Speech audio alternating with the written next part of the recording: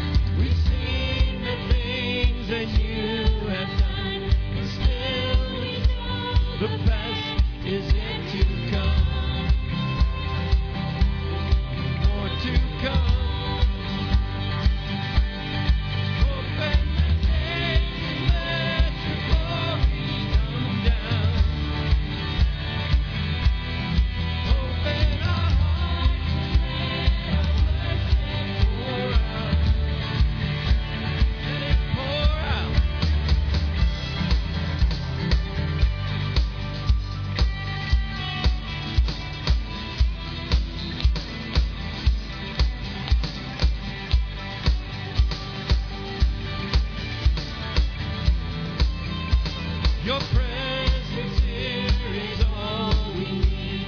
You break our chains with sounds of victory. You're changing everything. Open the gates and let your glory come down. Open our hearts and our worship pour out.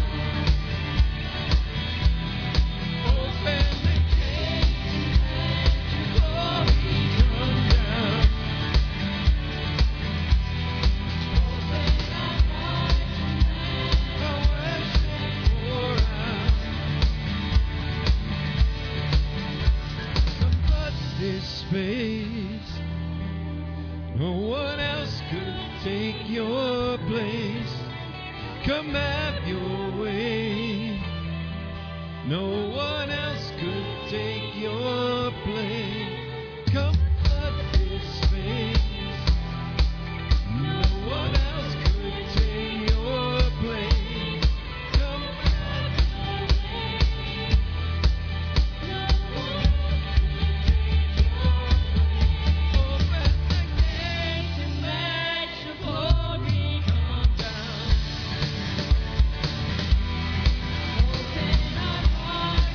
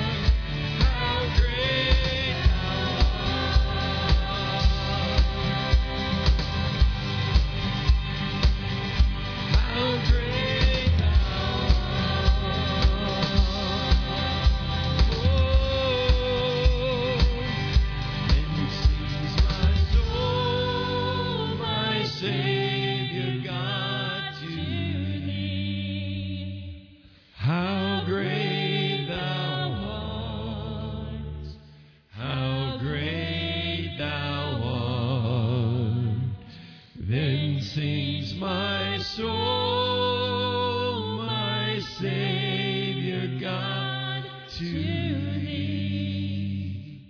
How great thou art, how great thou art.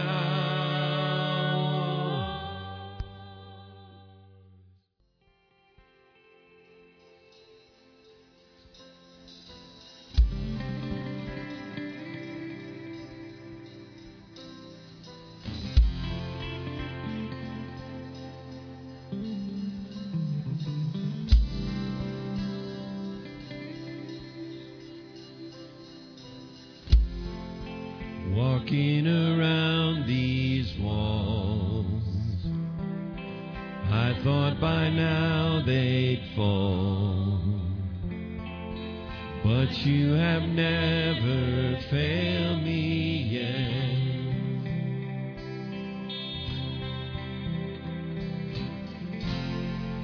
Waiting for change to come, knowing the battle's won, for you have never failed me yet.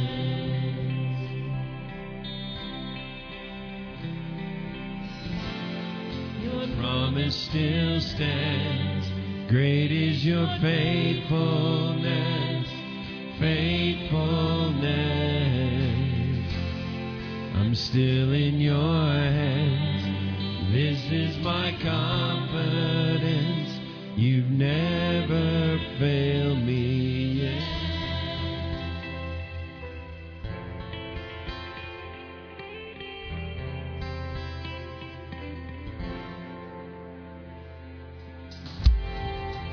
I know the night won't last. Your word will come to pass.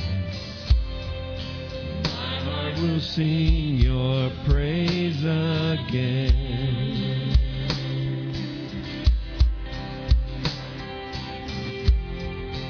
Jesus, you're still enough. Keep me within your love. My heart will sing your praise again.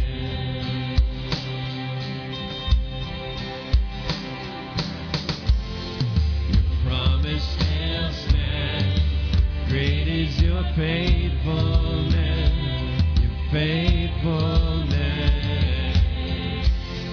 I'm still in your hands. This is my confidence. You never fail. Your promise still stands. Great is your faithfulness, faithfulness.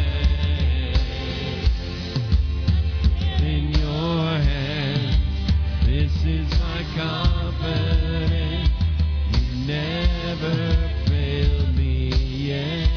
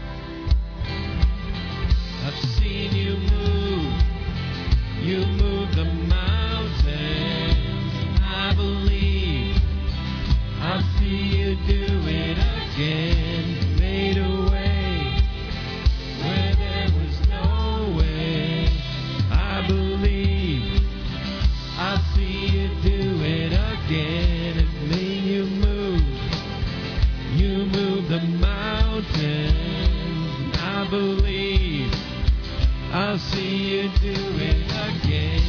Made a way where there is no way. I believe I'll see you do it again. I'll see you do it again. I'll see you do it again. I'll see you do it again.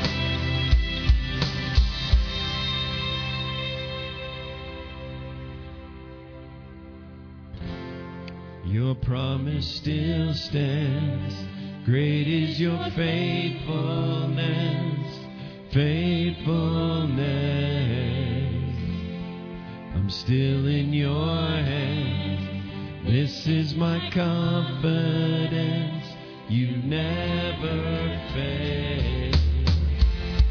Your promise still stands. Great is your faithfulness, faithfulness. Still in your hands. This is my confidence. You never fail me yet.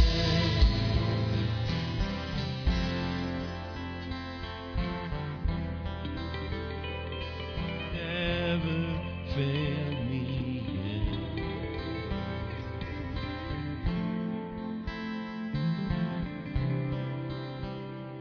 I never will forget.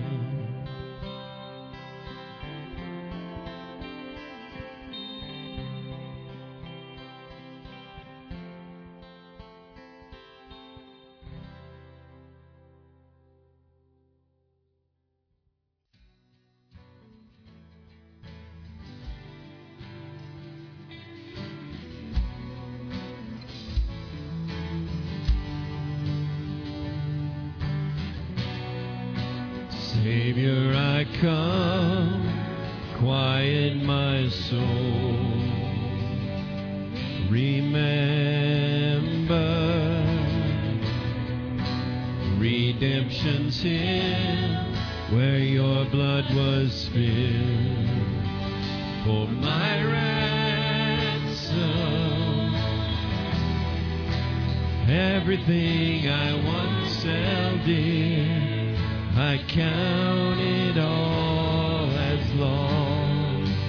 Lead me to the cross where your love poured out. Bring me to my knees, Lord, I lay me down. Rid me of myself, I belong to you. Oh, lead me.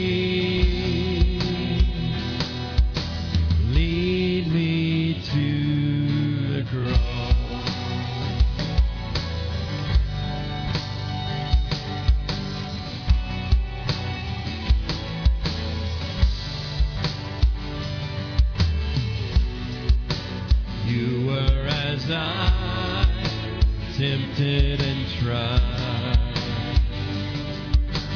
human. The Word became flesh, bore my sin and death. Now you're risen. Everything I once held dear, I count it all as lost. Lead me to the cross where your love poured out. Bring me to my knees, Lord, I lay me down. Rid me of myself, I belong to you. Oh, lead me.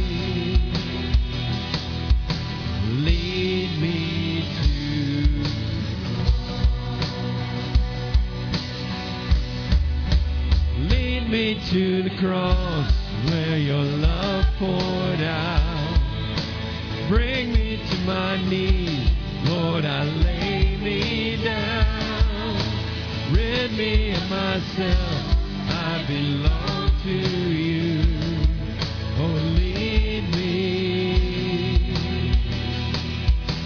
Lead me to the cross.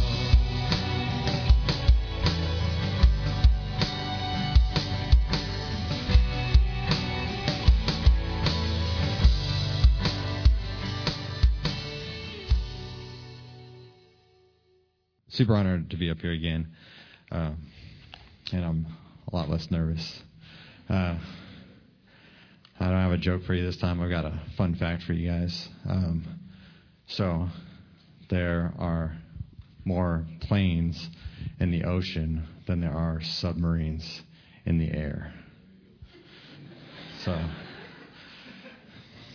fun fact. So, if you ever need a fact, just right off the top of your head. So, in this time, when we come to God for communion, we're all bringing things before God.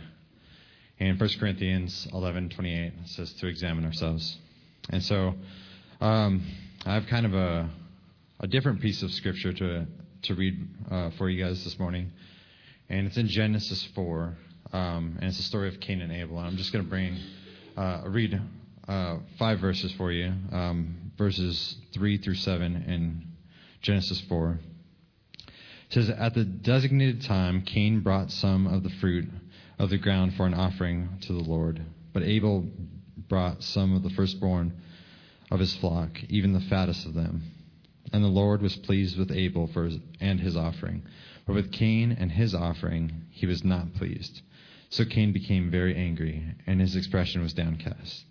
Then the Lord said to Cain, 'Why are you angry, and why is your expression downcast? Is it not true that if you do what is right, you will be fine? But if you do not what is right, sin is crouching at the door. It desires to dominate you, but you must subdue it.'" See, Abel holds nothing back before God. Cain keeps something from God. He keeps his best from God. It might be because of fear or doubt. A lot of times we think this is just an offering type of message. But I want to challenge you that it's might be because we're holding something back from God when we come to communion. We're asked to examine ourselves. And so I want you to examine yourselves during this time. Maybe you're keeping gifts from him when you come to him, just in your life. When we come to him this time, we might keep gifts from him. We might keep praise, like Don said last week. We might keep money. We might keep our prayers from him. We might not pray to him. We might keep something in prayer. We might keep our family and relationships. We might not give those things to him throughout the week. We might keep our work from him. So during this time, you might go to him and just give it all to him. So when approaching him, keep nothing back. Give it all. Give your best. And let's just take this time to get really close and give everything to him. Would you pray with me? Heavenly Father, I thank you so much that we can come to you during this time and just commune with you, Lord. We hold nothing back in this moment. We give it all to you, like Abel, Lord. We know that it's pleasing to come to you completely surrendered, Lord, and we just thank you that we can be like that with you. Lord, we're all yours. We just love you, we praise you, and we worship you today. In Jesus' name, amen. Bustle magazine came out with 10 ways to make your home more comfortable. Here are some of the top 5. Number 1, start with the entryway. Spend extra time and money decorating it. Okay. Number 2, add layers of blankets and pillows. That is a statement no guy has ever made. All right. You know what this house needs, honey? A bunch more pillows and blankets. Nope, we never said that. Nah. Number 3, make seating accessible and inviting. Problem. What if I don't want you there? It's about making my home cozy. Maybe I don't want you. Maybe I want all the seats blocked off so you can't be there. Number 4, showcase amazing smells. I have 3 kids, 2 cats, and a dog. We have some amazing smells. I don't know that they need to be showcased, all right? Number 5, pick an inviting color scheme. There's lots of other suggestions. And you can find dozens, hundreds, maybe thousands of these articles online on how to make your home prettier and more welcoming. From every real estate agent to every construction, they have something like this. But all of them have one thing in common. Comfort is king. Make it comfortable. Make it everything you want. By way of contrast, Dietrich Bonhoeffer was a teacher in Germany in 1939. And he actually led a group to come up in arms against Hitler, his own leader. He said, this is wrong. This guy is ungodly. Hitler put a contract out on him. And he ran, his friends smuggled him out of the country. They got him on a boat, sent him to America. He was going to teach here. And he was here. They got him all the way to Chicago. He was in the U.S. for a grand total of 26 days. And he said, God is calling me to go back to Germany. I'm being called to go back and lead this fight. And it's where he said this statement. When Christ calls a man, he bids him come and die. And that's exactly what he did. He went back to Germany. He fought against Hitler. He ended up dying just a few weeks before Hitler did. See, that's not popular, but it's real. His idea was not about comfort. His idea was, I got to do the right thing, no matter if it's comfortable or not. We're in this series called Identity Theft. And we've been saying knowing who we are will guide what we do. And I'm afraid one of the greatest thefts that is being put upon people may be on the church.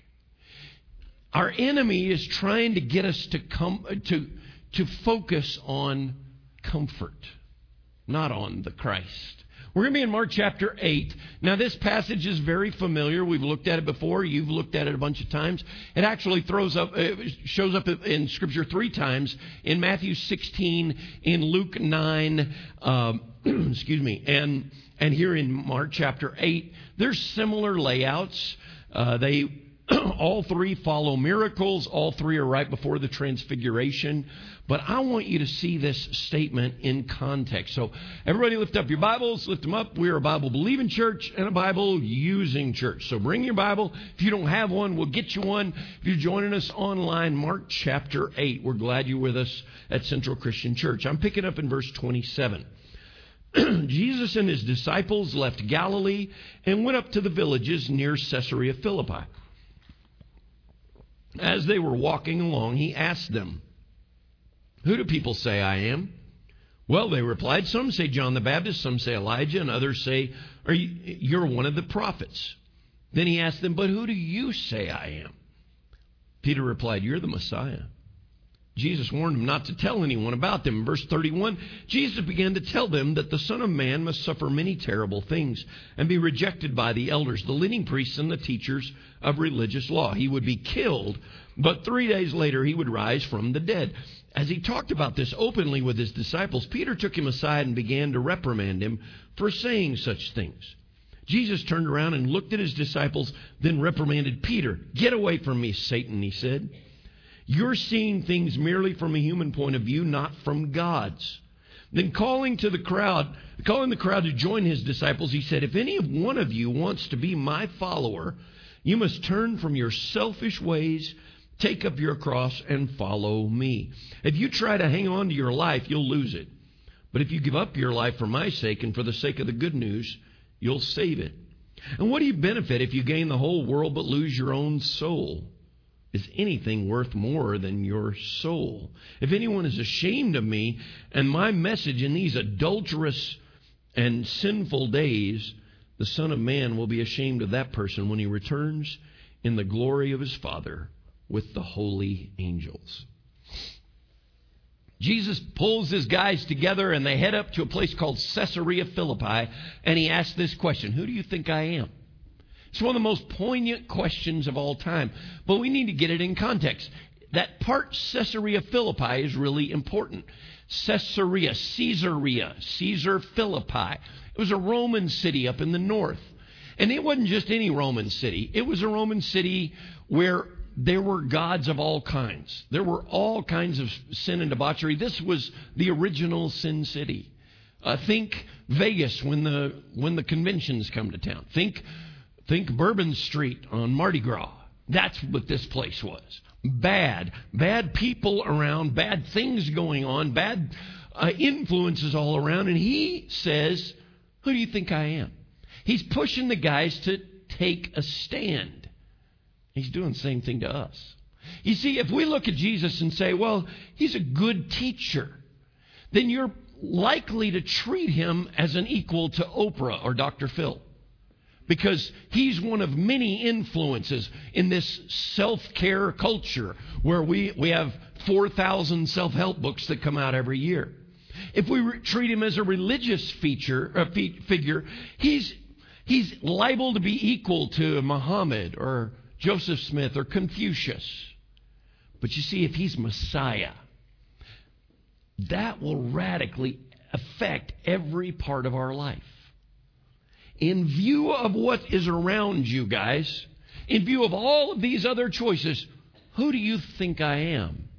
It's Peter that pipes up and says, you're the Messiah. You are not just anybody. You're the Messiah. He picked a side. You're the promised deliverer. How great thou art.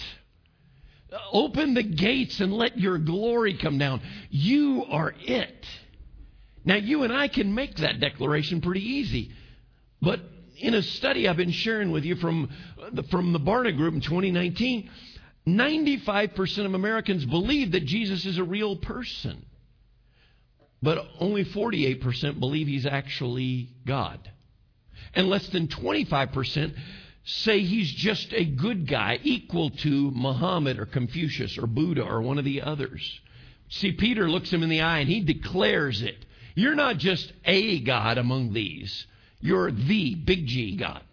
You're important. You're the Messiah. Okay, you're sitting there, okay, well, Don, what does this matter? Why does this matter to identity? Our enemy is trying to get us to forget that. He's trying to get our aim on anything but that. The aim of your life is important. The aim of the church is important. The aim of our life is not to be a good American citizen. The aim of our life is not to be he who dies with the most toys wins, with a fully funded 401k. And it's not even to be a better version of yourself. Just work hard and be the best you can be. It's not even to be good church folk people. According to Galatians 2 and verse 20, I've been crucified with Christ. Yet not I live, but Christ lives in me. And the life I now live in the flesh, I live by faith in the Son of God who loved me and gave himself for me. Paul is saying, I don't even exist anymore. It's only him.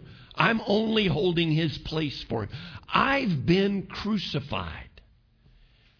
But what I'm afraid I'm seeing in our culture is the result of what I would call a weakened gospel. I'm hearing people say, come to Jesus like you are and find yourself. And just be the best you can be. And that's not what he says. Come to Jesus and stay the way you are. You see, if the gospel we're preaching is just find you're happy, or you need to work harder, or you need to try harder, do you realize what we're doing there? We're not preaching the gospel. We're preaching a gospel that is trying to make God like us instead of us like Christ. Because if we're trying to do it, and we can do it, what do we need a cross for?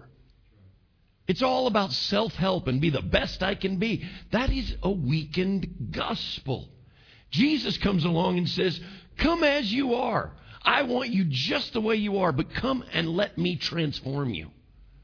Don't stay the same way you are. Be changed. Deny yourself. Take up your cross and follow me. It's as if he's looking at these guys and said, hey, if you're looking for comfy Christ, that ain't me, all right?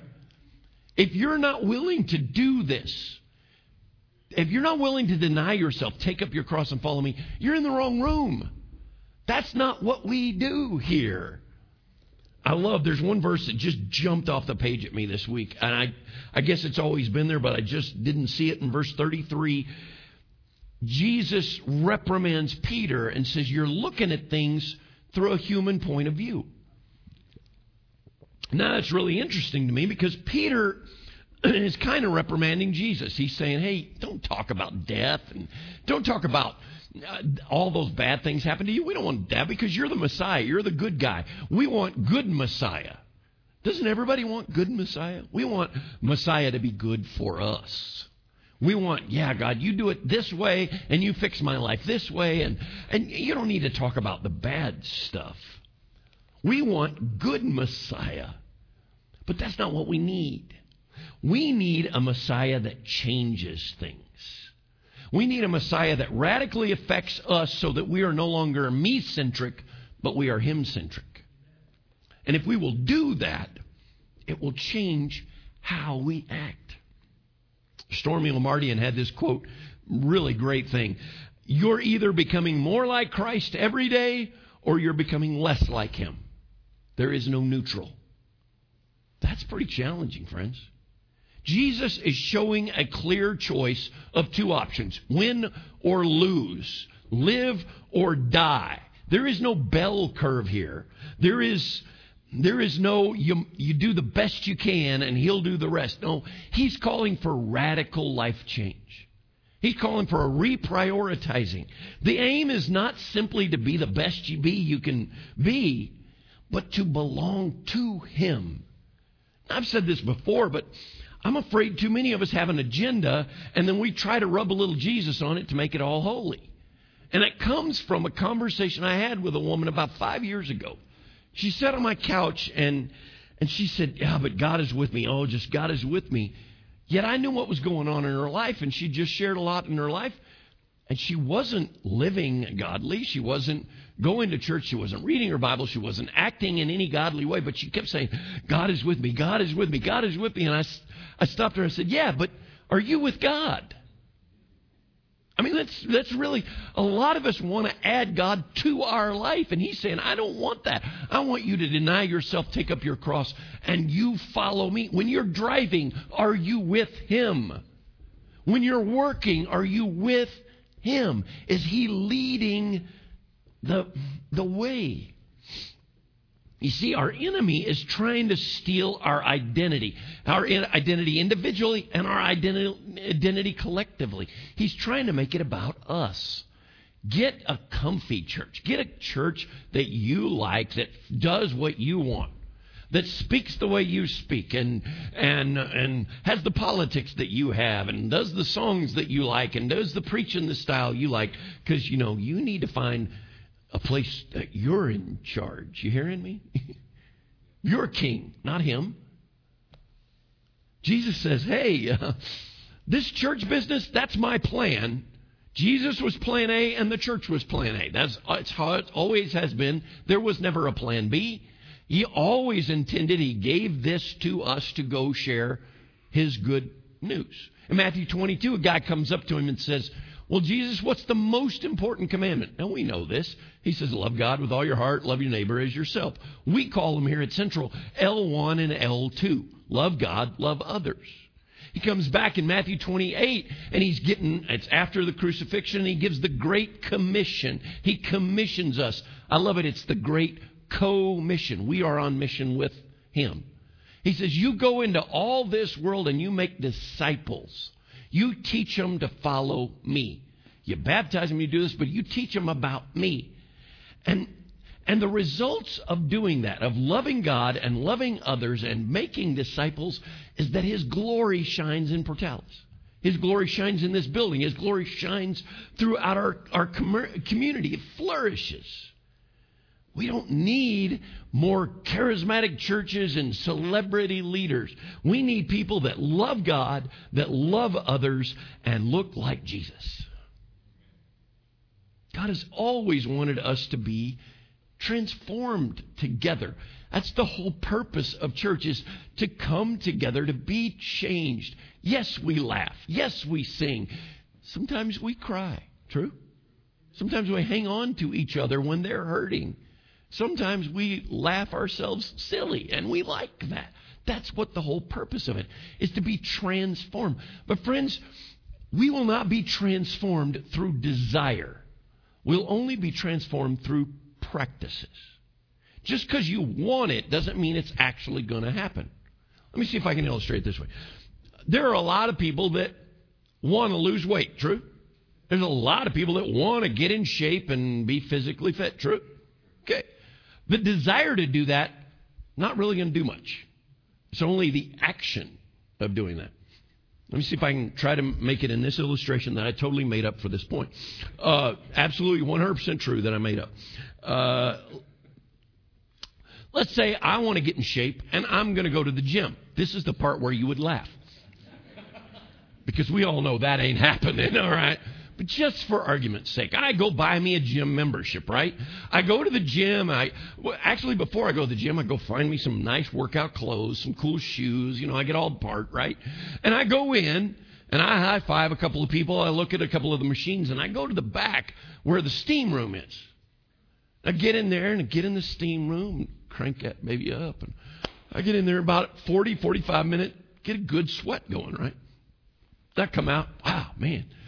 And I go over and I high-five a couple of people and I start to walk out and I'm just sweating all of it. And somebody says, man, he got a good workout today.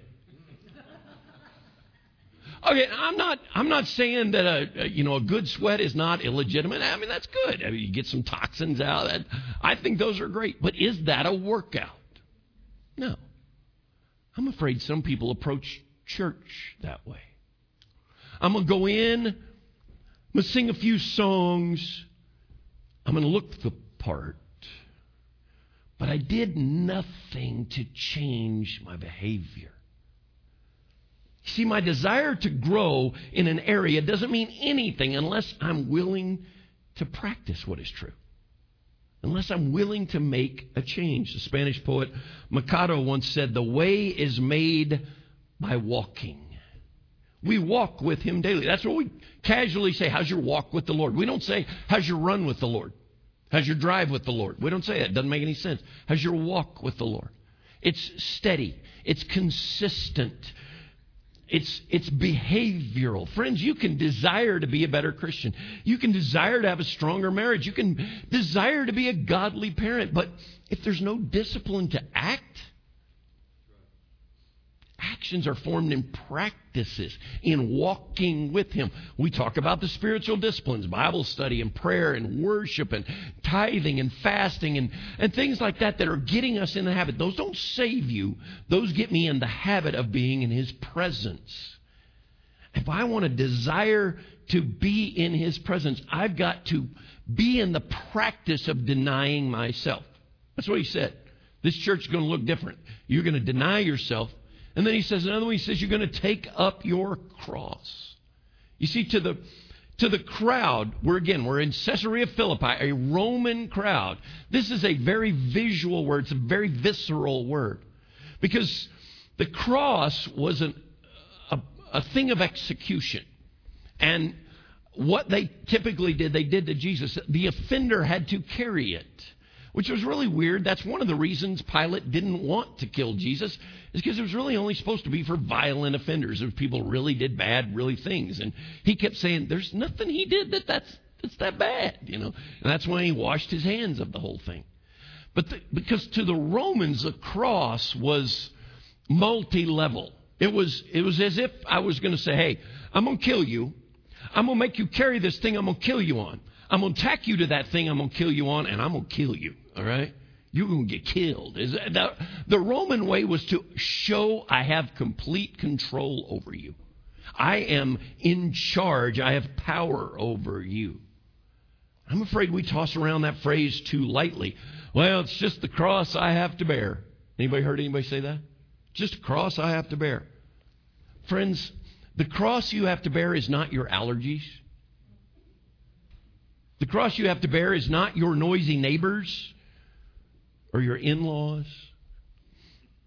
The cross you have to bear is not the weather or your politics or somebody else's politics. Those are thorns. Hearing me? Paul said he had a thorn in his side. He was really vague about it. He didn't explain what it was. Those are annoyances. Jesus is saying, I want you to die. I want you to die to yourself. The Christ we need points us to the cross. He's saying, look, friends, this is not about comfy. This is hard. This life of choosing Jesus is hard. Peter says it in 1 Peter 4. Dear friends, don't be surprised at the fiery trials you're going through as if something strange was happening to you. The cross has always been a torture device. He wants us to understand pain is real. There is challenge in following Jesus. It's not casual. It's not comfy. But our enemy wants us to focus on comfy, not cross-bearing. A lot of people want a savior. You're drowning out in the ocean. Everybody wants a savior, right? Hey, save me. I don't really care what your skin color is, your politics. I don't care anything about that. Just save me. But do you want a Messiah? Someone that will come in and be Lord. A lot of people don't really understand that. They don't understand what he's asking. Do you really want a Messiah? You want somebody that will save you. Many were looking for a political Messiah. They were subject to Roman rule at that time. The Romans did everything. They're supposed to be the chosen people. They didn't feel too chosen. You hearing me? They felt really abused. They felt really picked on. They were beaten. They were threatened all the time. They wanted out. Many people look at our political system and try to find that is hope. That is going to save us. Getting everything politically like we want. Folks, it's not going to do it. You can be a Jesus follower in countries that don't have freedom. We have a lot of people that are growing in those countries. We don't need to focus on that. Some people are looking for a political, some people are looking for a financial Messiah. These guys were physically oppressed. They dealt with Roman taxes. Some estimates said they could have paid up to 60% of their income in taxes. Think about that. Now, we whine on April 15th, don't we? But, 60%? Holy moly. You can't even bring home your own money. We're broke. Somebody set us free from this. Many are going to look to financial. They're going to look to money to be their Messiah. Well, if I get enough, then I'll be happy. I'll be comfortable. I won't worry anymore. If I got enough in my retirement, I got enough, I can. You hearing me? And some people will even drag that over into their religious activities and add it to, well, if I get enough or I put enough in, then I'll be okay and I'll get to heaven. And some people still see Jesus as a good guy.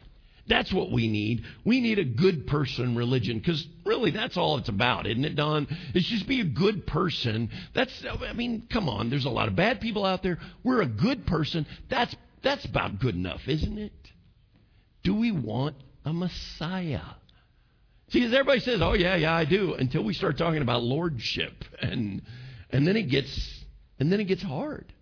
You see, what Jesus is really asking in this whole process is, do you trust me? In view of all these other gods around here in Caesarea Philippi, do you trust that I'm really that guy? Do you trust my words? You know what? He's saying the same thing to you this morning. Do you trust what I'm telling you? Faith is not about how many times did you go to church. Faith is not about how many good things did you do. Faith is about changing me, looking inside me, and doing what D.A. said. All. Not some, all. I'm giving you everything, God.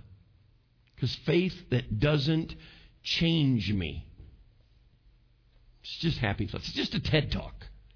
All right, let's all meet on Sunday. We'll have another TED Talk, and we'll just go on about our life. You hearing me? Because that's how some people want. And our enemy's trying to steal our identity. He's saying, do you trust his words? Is God's word number one in your life? Or is your word number one and God's kind of comes in every once in a while? You see, there's a difference there. Does it have priority? You see how we answered that question? That's what Jesus asked Peter. What's first? Our enemy wants to get our eyes off of the cross. He wants us to get it all on us. Make it about us. Make it comfortable. But Jesus wants people that are really ready to die to self. Had a lady come after first service and said, so what does it mean? What is my cross? I think it's putting my desires on the altar. I have a plan for the week. I have an agenda. I have all of my plans. I'm going to do this, and God bless all my activities. And I said, in my life, it's, all right, God, point me where you want me to be. Lead me to the people that you need me to see. Lead me where you want me to go. You see, when we know who we are, we're going to know what to do. The identity of the church has always been in that cross. And we need to carry it daily. The enemy wants you to focus on comfort. Find ways to make it comfortable, but Jesus wants us focused on the cross. Because, friends, the cross, that is our identity. Would you pray with me? Almighty God, may you lead us to that cross. May we find strength and wisdom in that cross.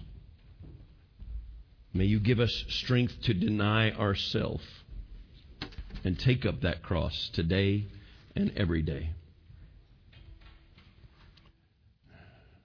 Rid us of ourselves because we belong to you.